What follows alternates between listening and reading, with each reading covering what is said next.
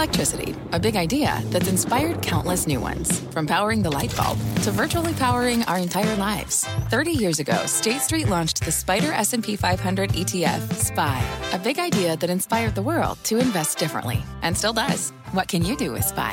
Before investing, consider the fund's investment objectives, risks, charges, and expenses. Visit ssga.com for a prospectus containing this and other information. Read it carefully before investing. SPY is subject to risks similar to those of stocks. All ETFs are subject to risk, including possible loss of principal. Alps Distributors, Inc. Distributor.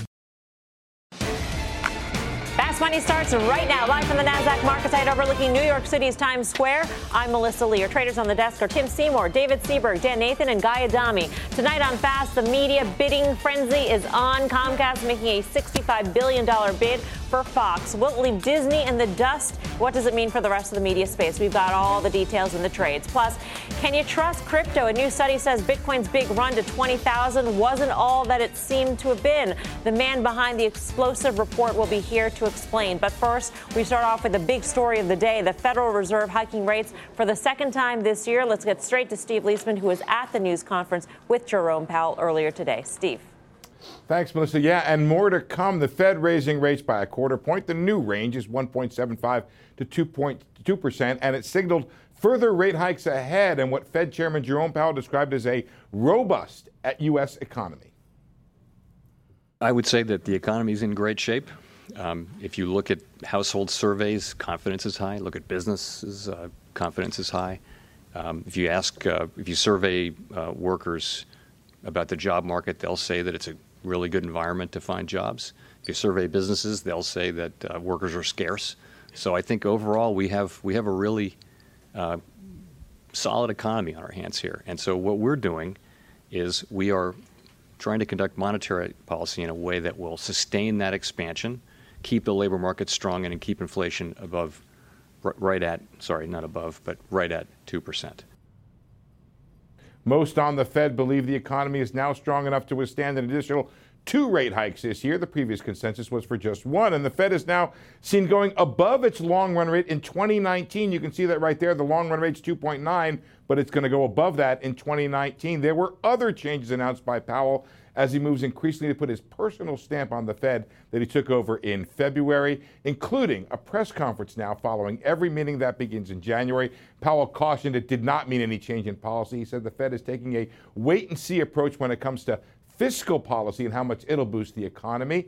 Powell said business leaders, though, have indicated concern about trade policy. And Powell is showing himself to be a man or a chairman willing to answer all questions, but guys, in fewer words than his predecessors. One sign of that, the Fed's policy statement now just a single page for the first time in quite a while, Melissa. It was, 300-plus words, and the news conference itself, Steve, was under an hour, so really record time on the part of Jerome Powell. Yeah, but it doesn't feel like he's leaving questions unanswered. He's just got a different attitude towards all these things. One of the questions that he did field, Steve, was about the yield curve and the flattening that we were seeing, and in fact, in today's session, we saw the yield curve flatten to 0.39, so 39 points, which was extremely, extremely narrow. He made it seem to me like there was a certain amount of that was just out of the Fed's control, and maybe that wasn't reflective of what the economy is actually doing.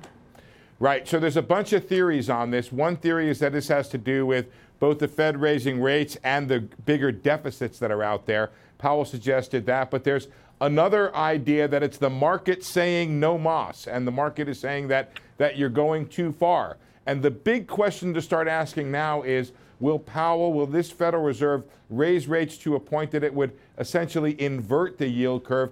I've talked to several Fed officials publicly, as you know, Melissa, who have said they would stop before that happened. So that's something that's going to limit how far the Fed's going to go. If we went into a meeting at 0.25 of a yield and the Fed was forced with the question of raising rates, it may not do it. Interesting. Steve, thank you so much. Steve Pleasure. Leisman in Washington for us. By the way, 0.39, the narrowest the 2s10 spread has been since September 07. It was a whipsaw day. Take a look at this intraday. Whipsaw day for the markets, the Dow swinging between gains and losses, but ultimately selling off into the close. So with a clear path ahead, forecasted by Fed Chair Jerome Powell, what do you do now, Guy? Well, look, I think Tim said it last night. He thought this Fed was going to be hawkish. He thought the tone would be hawkish. Tim was right. I thought that the M&A activity, or at least the opening up of M&A, would actually sort of supersede that hawkish tone. I was wrong. Market sold off. What do you do now? Listen, For context, the S&P's basically had a 200-point rally unabated from that 2580, 2600 level to the current level. So today is not a big deal in a vacuum. But again, the Fed is in play. And it's interesting that they were as hawkish as they were. I thought that big tech traded well. Thought the banks were trading well, but what concerned me the most today was the fact that banks rolled over. Goldman was having a big day, basically closed slightly higher. JP Morgan lower, Bank of America lower. So maybe the euphoria of the last couple of weeks, at least for the short term, maybe we're in for a little move to the downside. It seems like it goes back to that yield curve, though, going narrow. It does. I mean, you just said that it was the tightest yield, the flattest since September of 2007. You know what happened in November 2007? The S&P topped out. You know what happened in 2008? We got that recession that Tony always says that comes after the inverted yield curve. Although he says we have 18 months before it happens. Right, and who knows? But I think what goes back to Jay Powell said about the deficits, what Steve just mentioned is we've never had this sort of situation coming off of rates being so low, with deficits going high, with the sort of fuel that was just put on the fire here. It's totally going to be different this time, guys. I mean, that's just a fact. And when I look at the market today, I looked at the banks. Yeah, they rallied a little bit for a second. What's going to be different? Well, how this thing plays out, it's going to be different. I mean, we have the Fed chair just telling us that, they're going to stop raising rates before the yield curve inverts. All right, good luck with that, trying to fix that. Here's, first of all, I thought today's press statement was extraordinary. I think there were things in there I did not expect to hear the Fed say, including, first of all, this is a Fed that now is acknowledging fiscal policy. He talked about incredible demand. Janet Yellen would have said, let's wait and see till we actually see that flow through, unless they're seeing it very differently than how they're acting right now. He talked about demand through 2019 and 20, and then he talked about the supply side. He also said two things to me that tell you he's a lot more hawkish than this sounded like. First of all, he tells you the economy's in great shape, and in the next sentence, basically, he tells you that labor is scarce and that workers are hard to find. That is such a recipe for wage inflation, which is the Fed's biggest issue.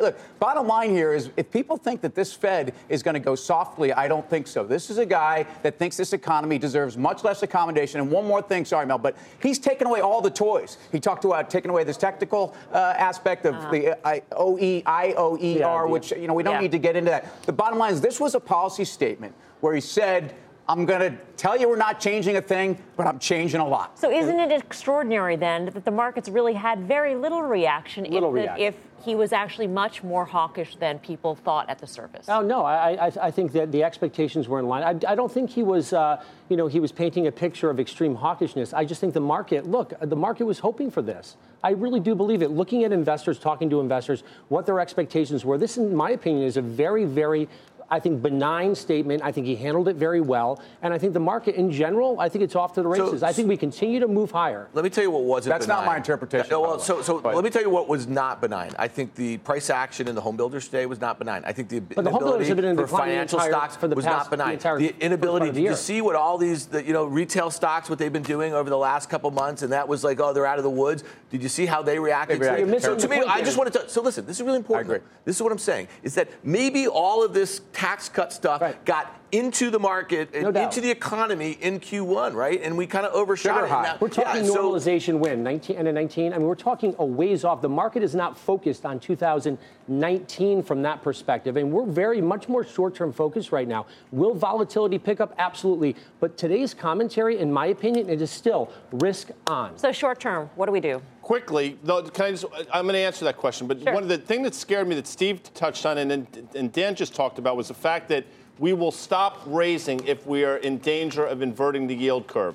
That implies their belief that they can somehow control the back end of the curve, which, in my opinion, they don't, right? I don't think the market controls that. So, they might be able to stop the front end from going up, but can they stop the back end from going down? That, to me, is something they should talk about. What do you do today? Well, I did think tech traded pretty well. Again, we mentioned AMD last week. That had a big day on what was a lousy tape at the end of the day. So there are individual names that are still starting to shine. But again, the underperformance of the banks on a day where they should have actually performed was alarming to me. We're 2 weeks away from CCAR, Tim. What's up with the financials? Well, look, I think this is banks or I think the market is misinterpreting the earnings power that banks have. I actually think maybe we're not 2007 banks earning power, but we're certainly not 2012 banks earning power. So, I remain long banks. In fact, I don't think you have to trade this around so much. I think the inverted yield curve, as I pointed out, has been a time when banks have done very well, and bank stocks from 2006 to 2008, until they didn't so much, did very, very well. So I would be, if anything, from this Fed, I think they're going to go two more times this year, and I think you buy bank stocks.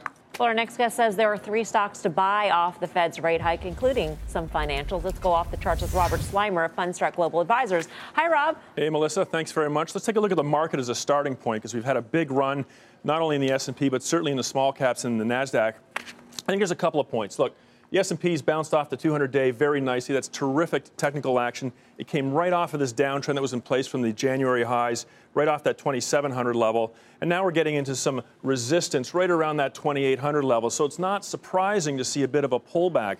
When you look at the NASDAQ, or if you look at the Russell 2000, they're way up. They're way overbought on a very short-term basis. So a pullback is not anything to be worried about, in my opinion. I think the technical action generally is still pretty healthy. So what do you do? What do you look at? I actually have to agree with Tim and a lot of these banks. The big banks, with some of the weakness that we've seen tied to Europe, have pulled back to 200-day moving averages. This is pretty good action. They break the 200-day back in early June of 16. They touch it back here, and now they're right back to support at the 200-day. It looks very timely to me. When you look at the relative performance, yeah, it's faded a little bit. But what you're seeing here is a full half year of a consolidation. Those are pretty timely entry points as the market rotates from one sector to the other. And we see that in 2 other financials as well. So, for example, JP Morgan, again, through the 200 back in June, off the 200 here, off the 200 here, and again, back at these levels. So it's now into support. It's starting to bottom. I think despite the action that you saw today, and I'd say that the bigger banks acted better than the regional banks, I think that they're really timely entry points, despite the debate about what's happening with the Fed. And the last point, we'll look at Morgan Stanley. It's a weaker name. It's underperformed.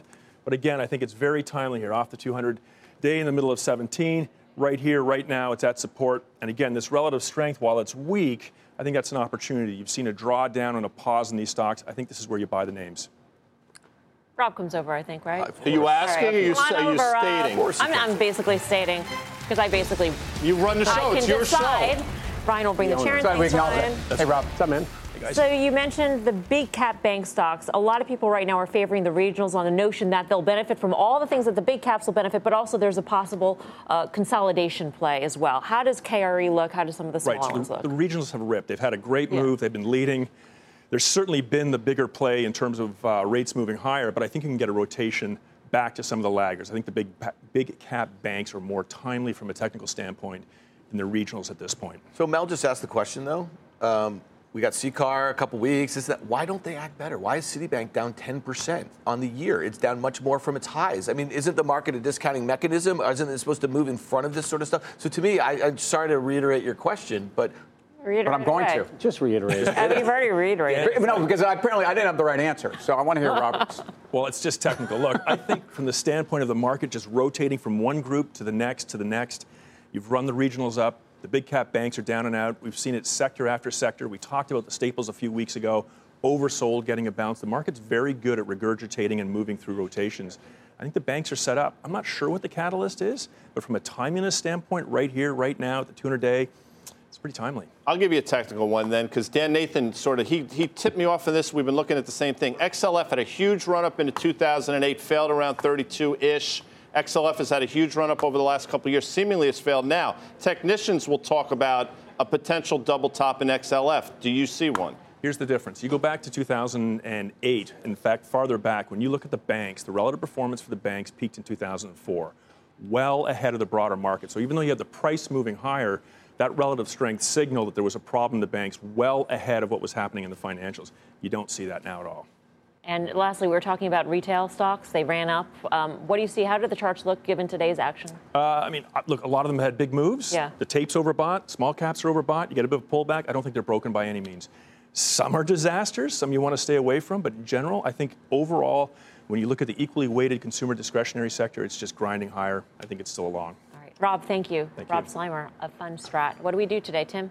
Well, look at the move in the S&P from 2790 closing at 2775 on the lows. To me, this is a case where I think you're at the top end of a range. And if anything, was throwing out there a few more index shorts because I just look, what I hear out there is that the economy is fine. What I don't think we are understanding is that the Fed is going to hike and be mildly more aggressive than people expect. We're in a multiple compression environment for the overall market. Added to financials. Look, I mean, I think the one key point with the financials is the underweight of the hedge funds. Hedge funds aren't exposed right now. The long onlys, they're exposed. The hedge funds really haven't dipped in aggressively. So I think that exposure is going to be taken up, I think, tremendously. KRE, really, the regionals are the way to play it. Because they haven't been in the game yet. Because the charts is this. I'm just saying, I think if you're focused on waiting for the hedge funds to get into the bank trade, you're looking at the wrong stuff. I just want to say this. So you want to ask. So to me, you're saying you're throwing out some index shorts out there.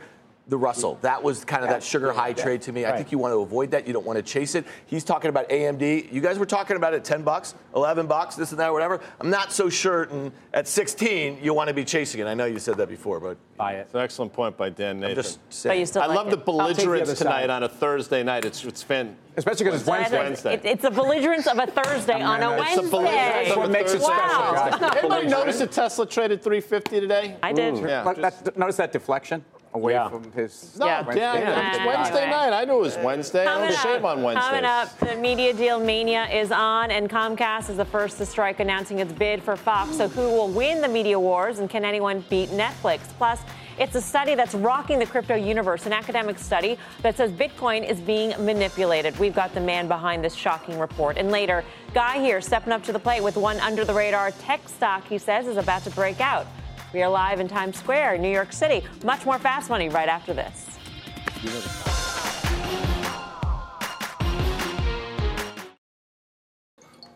Welcome back to Fast Money. Comcast, the first to fire in the media wars after the AT&T and Time Warner deal got court approval last night. Let's go to Leslie Picker in the newsroom for the details on this breaking news. Leslie. An investor call going on right now after Comcast officially announcing its bid for much of Fox's assets. Now, the number to know here, Melissa, is $65 billion. That's $35 a share in cash, a 19% premium over Disney's all-stock bid. The Disney bid was worth about $52 billion. It could, of course, ignite a bidding war for the assets, which include Fox's film and TV studios, regional sports networks, and cable networks like FX and Nat Geo. As you mentioned, the court decision yesterday enabling AT&T to acquire Time Warner without much in the way of divestitures or behavioral remedies paved the way for Comcast's move today. Comcast wrote in today's release that it was, quote, highly confident that it could obtain all necessary regulatory approvals and was as likely or even more likely to receive those approvals than that of Disney. Comcast agreed to pay the same reverse breakup fee in an antitrust scenario, $2.5 billion, and offered to reimburse Fox for the $1.5 billion breakup fee it would owe to Disney. Now, time is ticking here. Fox scheduled a vote for the Disney merger for July 10th. That's less than a month away.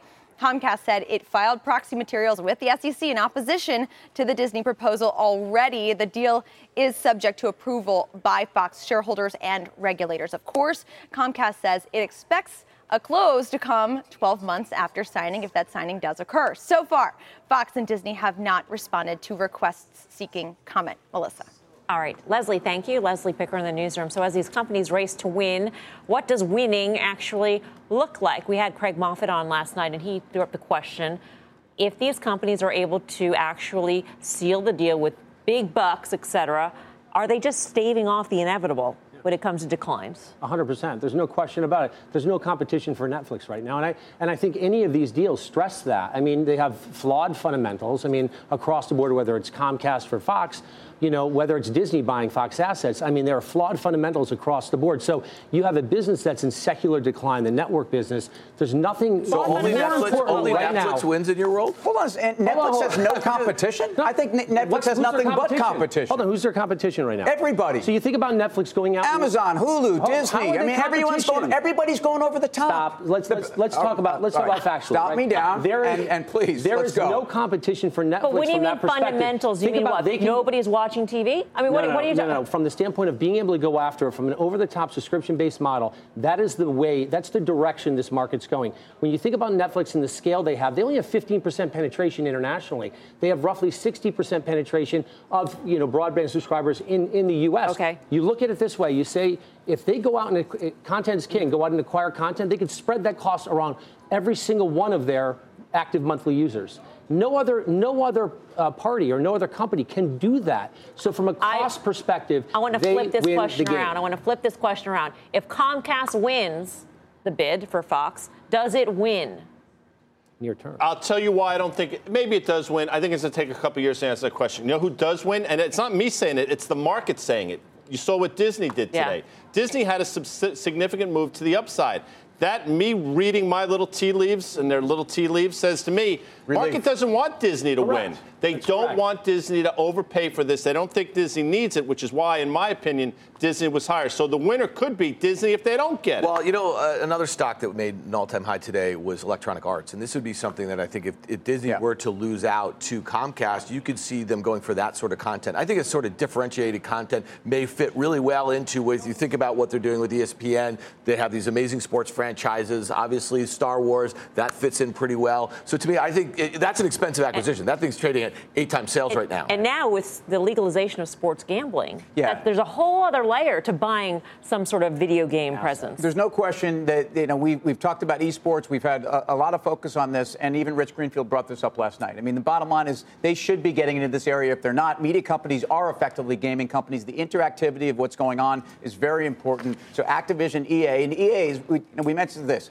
It's not cheap even after today. It's not expensive, I should say, after today's move. I don't think a 28 multiple on this company with the kind of growth they have in the space they're in is something you actually should be scared of. All right. Well, as the media wars heat up, Netflix is just blowing away the competition. David Sear says it's going to be the winner. And the stock has been dominating legacy media players, up nearly 100% in 2018 alone. Fox is up still an impressive 26%, while Disney, Viacom, AT&T, they're all in the red. So who can catch Netflix? We bring in CNBC.com tech reporter Alex Sherman, who spoke to the CFO of Netflix. Alex, what did he tell you? So, Melissa, I mean, similar to David's point, I think he said not everyone here is going to be a winner just by getting bigger. We're seeing all sorts of mergers at this point, from big guys to little guys. Take a look at two of the things he told me. First, he said, not everybody's going to get big. The strategic question is, what type of business do I want to be in the next 5 or 10 years? Some brands are big enough to compete to be another Netflix or another YouTube and vie for the global consumer media dollar, but not everybody's going to be in that bucket. So it's interesting, as all of these giant media companies come together, Netflix, this is from Netflix CFO David Wells, is sort of taking a look at this from a step back and saying, I don't know that I fully agree with what all you guys are doing. And he even commented on sort of the direct-to-consumer OTT services. That really is Disney's big step forward here.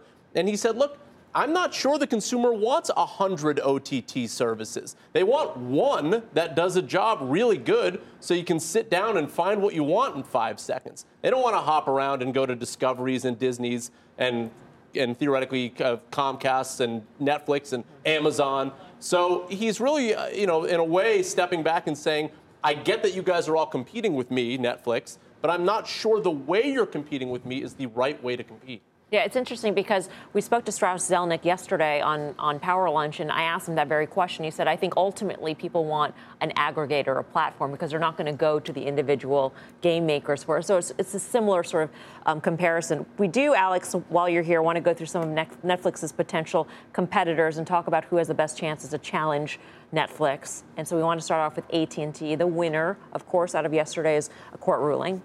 I think AT&T overall is a winner in the Netflix competition because they own HBO now. So if you're going to think about what are some OTT competitors that can compete, well, you look at the numbers. Netflix has 125 million global subscribers. HBO is the one game in town domestically that competes with that. So you attach HBO to AT&T, and now all of a sudden AT&T is going through this process of converting their old Uverse customers into DirecTV customers, and then playing around with this idea of having this live stream process. Is this HBO's content play, or is this HBO? Because if we're talking about content, this is the whole point. They're buying content. Right. So if you're excited about HBO because it gives Time Warner, AT&T now a brand that's a great piece of content, then why aren't you really excited for Comcast? Because HBO is both a distribution play and a content play, right? I mean, HBO goes over the top, and it goes within the cable bundle. So at least in the Netflix world, in the Netflix competition, you'd have to imagine that AT&T is now better off competing against Netflix than they were if this deal didn't go through. All right, Disney. Without Fox, Disney. So Disney's in a tough situation. Disney is the prime example of the innovator's dilemma. Disney has a great business, a dual revenue stream from both advertising revenue and subscription revenue, and they're sort of saying, we feel like the market has dictated that we've lost. The cable bundle is dying, so we're going to try to start this OTT service to compete.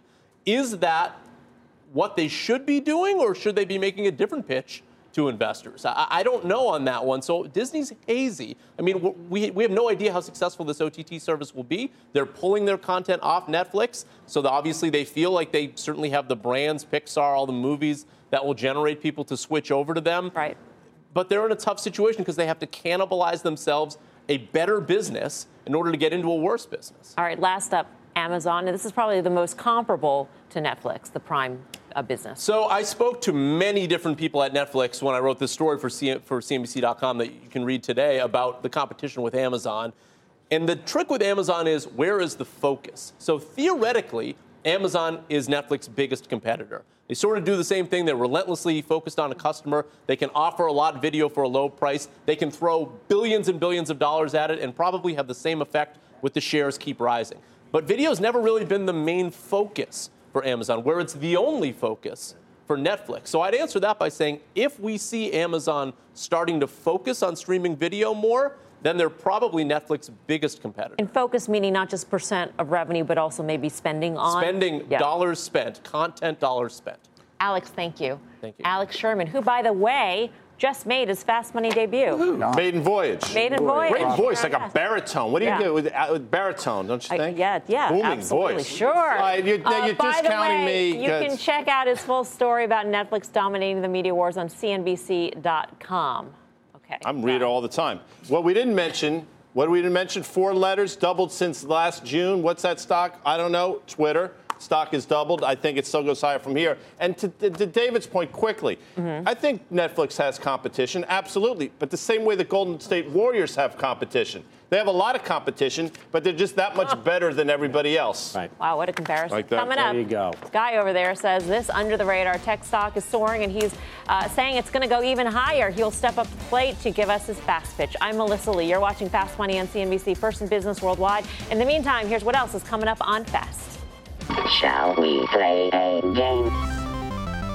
You bet, because thousands of kids are getting paid to play video games. And we've got a top gamer who will teach you how to do just that. Plus, the price of Bitcoin is being manipulated. Do you think so? Or so says an explosive academic report. And the author of that report will be here to explain how, when Fast Money returns. Welcome back to Fast Money. An explosive new study out today sending shockwaves throughout the crypto universe. New evidence alleging market manipulation in the price of Bitcoin on its way to the record high back in December. Our Bob Pisani joins us at the NYSE with more on the story. Bob. Quite explosive, Melissa. Is the price of Bitcoin really being manipulated? A paper by finance professor John Griffin and Amin Shams, a graduate student at the University of Texas, says that manipulation may have accounted for at least half of the increase in the price of Bitcoin and other cryptos in the last year. Now, Griffin and Shams looked at activity at Bitfinex. This is one of the largest exchanges, noting that the flow in and out of that exchange showed patterns that indicated that prices were being pushed up at times when they were sagging at other exchanges. Now, they say this was accomplished using Tether, which is a digital currency pegged to the U.S. dollar. The paper concludes that purchases of Bitcoin using Tether were timed following market downturns and resulted in sizable increases in Bitcoin prices. They say that less than 1% of the hours where there was heavy Tether transactions accounted for half of Bitcoin's meteoric rise and more than half of other top cryptocurrencies. Now, they concluded that they found, quote, and I'm quoting them, substantial support for the view that price manipulation may be behind substantial distortive effects in cryptocurrencies. All right, what should be done about this? The author suggests that market surveillance within a proper regulatory framework may be needed for crypto markets to be legitimate stores of value and a reliable medium for fair financial transactions. You know, Tether was created and sold by the owners of Bitfinex. Now, when asked for comment, Bitfinex CEO JL Vandervelde told CNBC, quote, Bitfinex nor Tether is nor has ever engaged in any sort of price or market manipulation. Tether issuances cannot be used to prop up the price of Bitcoin or any other coin token on Bitfinex. Now, this isn't the first time Griffin has made market manipulation claims. He wrote a paper in 2016 alleging financial contracts tied to the VIX were also potentially being manipulated. Back to you, Melissa. All right. Thank you very much, Bob Pisani. Let's bring in the co-author of that study, Amin Shams, the researcher at the University of Texas, Austin. Amin, great to have you with us. Excited to be here. Thank you. We've got the report here. If you were called in front of regulators, what would you say to them? I would say that so any investor, I mean, the first thing investors need from a market is to trust it. And the first thing a market needs to grow naturally is integrity. So we find evidences that the rise in Bitcoin and other cryptocurrency prices during the boom of 2017 may not be all driven by demand-based stories. When you take a look at the charts of all the coins, for that matter, Amin, you know, in the run-up and then the following crash, they are all highly correlated. Did you find any other sort of possible manipulation when it comes to other coins using Tether? So, of course, cryptocurrency prices are very correlated, and it's very hard to distinguish between different cryptocurrencies. But we look at the cross-section of some major large cryptocurrencies, and we show that price of all of those cryptocurrencies was affected. There's so many reports, Amin, about the so-called Bitcoin whales out there, and I'm wondering if that's an area that where you think they either could have played a role in this Tether-related manipulation of Bitcoin prices, or if perhaps they were in cahoots with the guys who were manipulating Tether and then therefore Bitcoin. It could be, but we didn't specifically focus on that. So this is a market that's supposed to attract, supposed to be decentralized, but we see that prices could be hugely affected by these big players in the market that kind of questions the philosophy of the market. All right, Amin, we're going to leave it there. Thank you so much for your time. It's a fascinating study. Amin Shams at the University of Texas, and it's a big study. And this certainly, I mean, the bottom line here is the fear of increased regulation when it comes to cryptocurrencies. And I think that was sort of the shudder felt by all the investors today. Yeah, listen, I mean, we say it again and again. I think there's a lot of investors who are in this for the long haul who would like to see some framework. They'd like to see some regulation. People waiting for regulation? Yeah, and so it's really interesting when you think about some of this, the talk of manipulation by whales or whatever. When you look at the breakout that you had from November up into the highs, and that was a mania. And whether it was being manipulated or not, or goosed up a little bit, but that was a worldwide mania that took Bitcoin to 20,000 and all these other coins with it. So the fact that we're overshooting on the downside can't be much of a surprise, and there's going to be a lot of bad actors taken out along the way, and I think that should make people feel better about it as we go. But looking back, I remember during this rush, right, you had prices on different exchanges, very, very big difference in prices. Like, I mean, you look at Coinbase in general, there were so many accounts being opened on Coinbase, they couldn't get enough Bitcoin. Whereas you look at Bittrex, there are people that were arbing that. So you'd buy it on Bittrex, you'd sell it on Coinbase. So I think that whole process maybe skews his data a little bit. So I think in general, the arb, in my opinion, was just closed here. That's all it was. You're looking at prices being very different on different exchanges, and I think that the traders took advantage of that. But I think when we had on all those people who were bullish of Bitcoin in November, December, whatever, and they were saying 100,000, 90,000, whatever that forecast is, that makes you think twice about every single forecast that was put out there. Well, look, I mean, the forecasts are just based upon a view that we believe that blockchain is here for forever, and therefore the vehicles to play it are going higher. I'm not sure these are the horses to ride. I believe blockchain forever, though. Still ahead, the Super Bowl of gaming is happening right now in LA. One of the top gamers is going to tell us how she became a gaming baller and how you can too. Plus, Guy Adami just made his way over to the Plaza where he's gearing up to buy one under-the-radar tech stock that has been on a tear. He'll tell us the name next. Much more Fast Money straight ahead.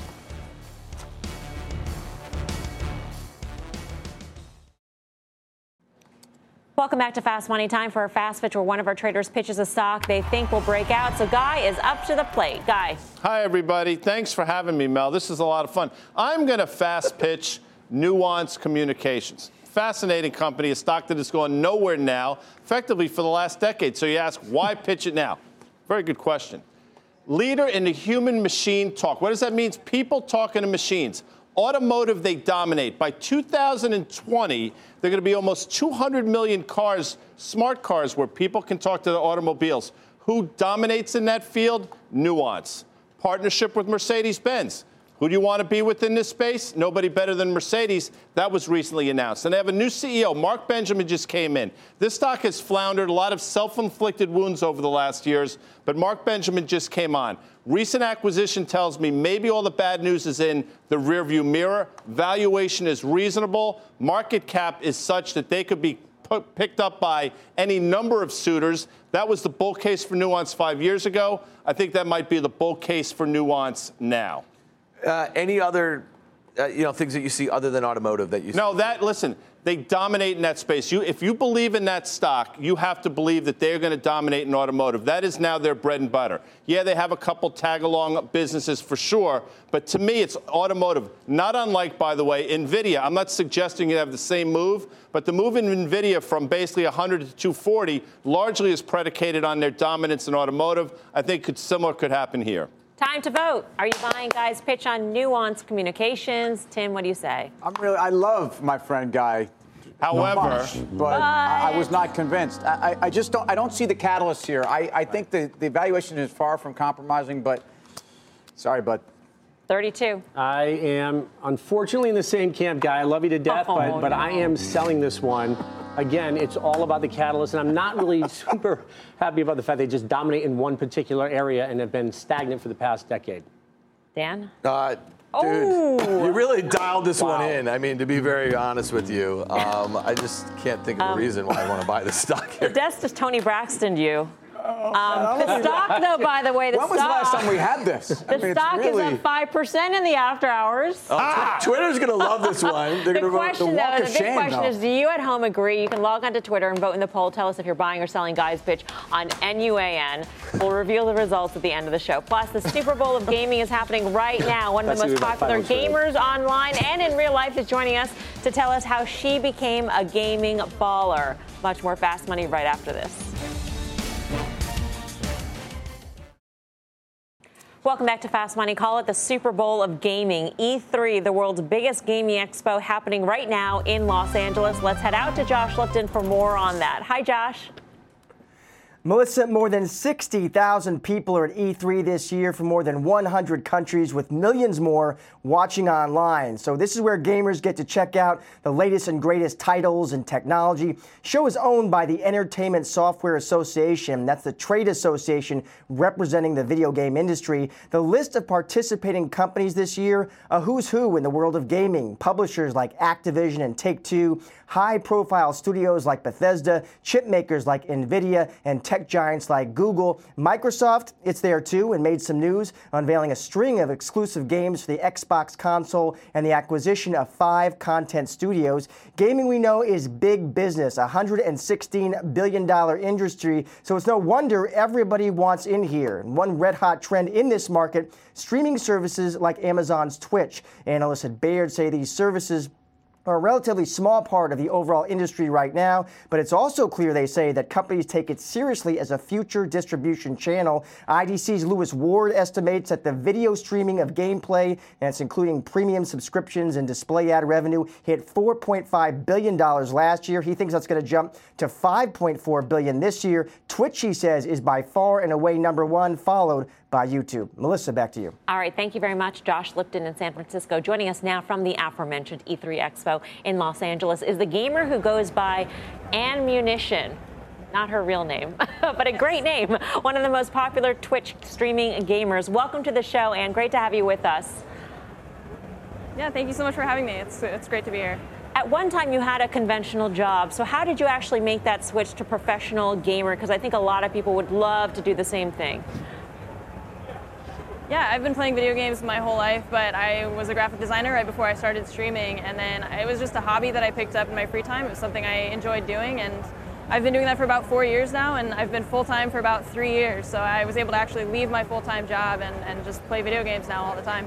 There are hundreds of gamers out there, Anne. So how do you stand out? I'm sure that popularity will help you in terms of how many people watch you, how many people follow you, and also the potential sponsorships that you have. Yeah, one thing, people ask me that a lot, and I try to remind them that not every band is the Beatles or not every performer is Beyonce, and you can have your own little niche of followers and viewers and an audience who actually care about you specifically. And I'm not striving to be like the #1 streamer on all of the platforms, but I just like being able to entertain my audience with things that I'm really passionate about. You've been in this for a while now, 4 years, you had mentioned, and in this time we've seen it really go more mainstream, and now there are full channels devoted to it, and even some of the big entertainment companies are considering having channels themselves. I'm wondering, Anne, if you're seeing that reflected in who you meet at these conventions and who watches you, who follows you, etc. Yeah, as you mentioned, there's having the Fortnite tournament right now. There's a ton of celebrities and like NBA players that are involved with it. Ninja, who is currently the #1 streamer on Twitch, did a stream with Drake, which was something that really catapulted streaming into the mainstream view. And I played a video game the other day with Ben Simmons, who's like in the NBA, and that kind of thing has been really picking up over the past few months, and it's kind of shocking to see. When you think about gamers entering the space, Anne, do you think that they are competition, or is this a space that is increasing so much that there's room for everyone? I think it's fair to consider everyone really competition. It is like everything that we do, and especially as a freelancer or a contractor, like you are in competition with other people. I don't see it as something that's cutthroat. Like I'm not going to refuse to work with someone because they're a streamer or something like that. But it is fair to consider a competition. All right, Anne, great speaking with you. Thanks so much. Good luck with everything.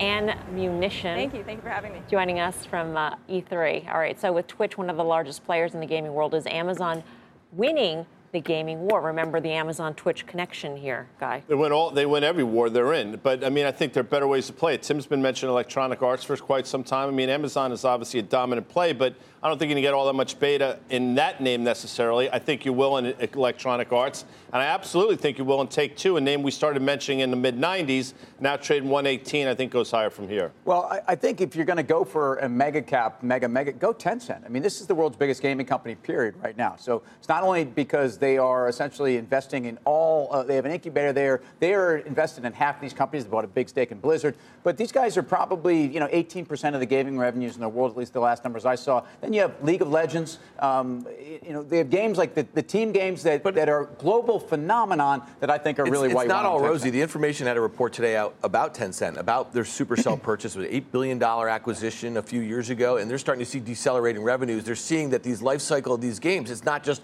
a home run all the time. What I'm saying is we can sit here and be all rosy but it's a private about everything. Firm. It's the biggest tech incubator in the world, Tencent. That to me is why I want to own it. They're going to fail on a lot of stuff. Well, I'm just saying though is things are getting a little frothy, right? So that's kind of my point. Yeah, and I think again the very, very important point is the competition. And we hear about all these titles coming out. There's a massive amount of competition coming to the table. Look at it and say one of the best ways to play is NVIDIA. That's probably one of the purest plays if you think about really getting exposure to the gaming sector just to buy that one particular name.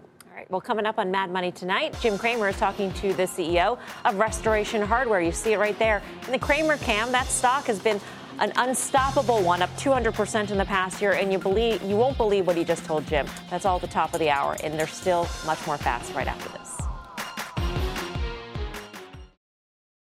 Welcome back to Fast Money. Home builders getting wrecked today as the Fed raised rates and said it would continue to raise rates this year. But one trader is betting on a big rebound for one name in particular in the space. So, Dan, what'd you see? Yeah, so it was in Lennar. The stock got Schmeisser today. It's down 17% in the year. It's down 28% from its 52-week highs made earlier in the year. And call volume ran 2 times average daily volume on a day, like I said, where it was getting smacked. One trader was looking out to July expiration. They bought an interesting call spread, a 1x2 call spread, the 55. 60, 1x2, 2,500 times by 5,000. It breaks even at 55.75. Max gain is up at $60 on July expiration. Good risk reward here. One of the reasons for the ratio spread is implied volatility. The price of options has moved up as the stock has moved down. So this is a kind of interesting trade. Trader just playing for a move back up to $60. All right. For more options action, you can check out the full show. That's Friday, 5:30 p.m. Eastern Time. Up next, we have the results of the poll. And guys and green. But there's still time to vote, so go to Twitter. We also have the final trade. Stay tuned. It's a riddle. What do Guy Adami and Carl Icahn have in common? Tony Braxton. They both love listening to Tony Braxton's on Break My Heart. Sorry. The desk did not like your pitch. The Twitterverse did not like it either. You were creamed. 67% said selling. You take such glee in that. I mean, listen to you. You were creamed. They hate you. I'm not sure we've ever seen a lower score. Frankly. The stock is up 2% after hours, by the way. I tell you what. Tim, final trade. You should have picked J.P. Morgan, Guy, because I think the banks are going higher. I think everything we're hearing from the Federal Reserve tells you great economy, great environment for banks. Boom. Seaberg. I'm going to talk about a retailer, CRI Carter's. It's a sell here. Input costs are going higher, not reflected in the stock. Dan? Yeah, IWM, I think it sets up for a good sell back to 160, the breakout level. How you holding up there? I'm fine. Are you kidding me? I'm rock solid. Doesn't Carter's make like diapers or baby clothes? You know them Final well. trade, please, you might need something. You know, my nuance. And I'm going to laugh at all of you when somebody buys them a week from now. Ha ha. I'm Melissa Lee. Thanks for watching. See you back here tomorrow at 5 for Fast. Mad Money starts right now. You seek the key. But first, you must learn the ways of precision, craft, and performance with Acura's all-electric ZDX. With a premium Bang & Olufsen sound system up to a 313-mile range and a Type S variant with an estimated 500 horsepower, the ZDX is their most powerful SUV yet. Unlock the energy when you visit Acura.com to order yours today.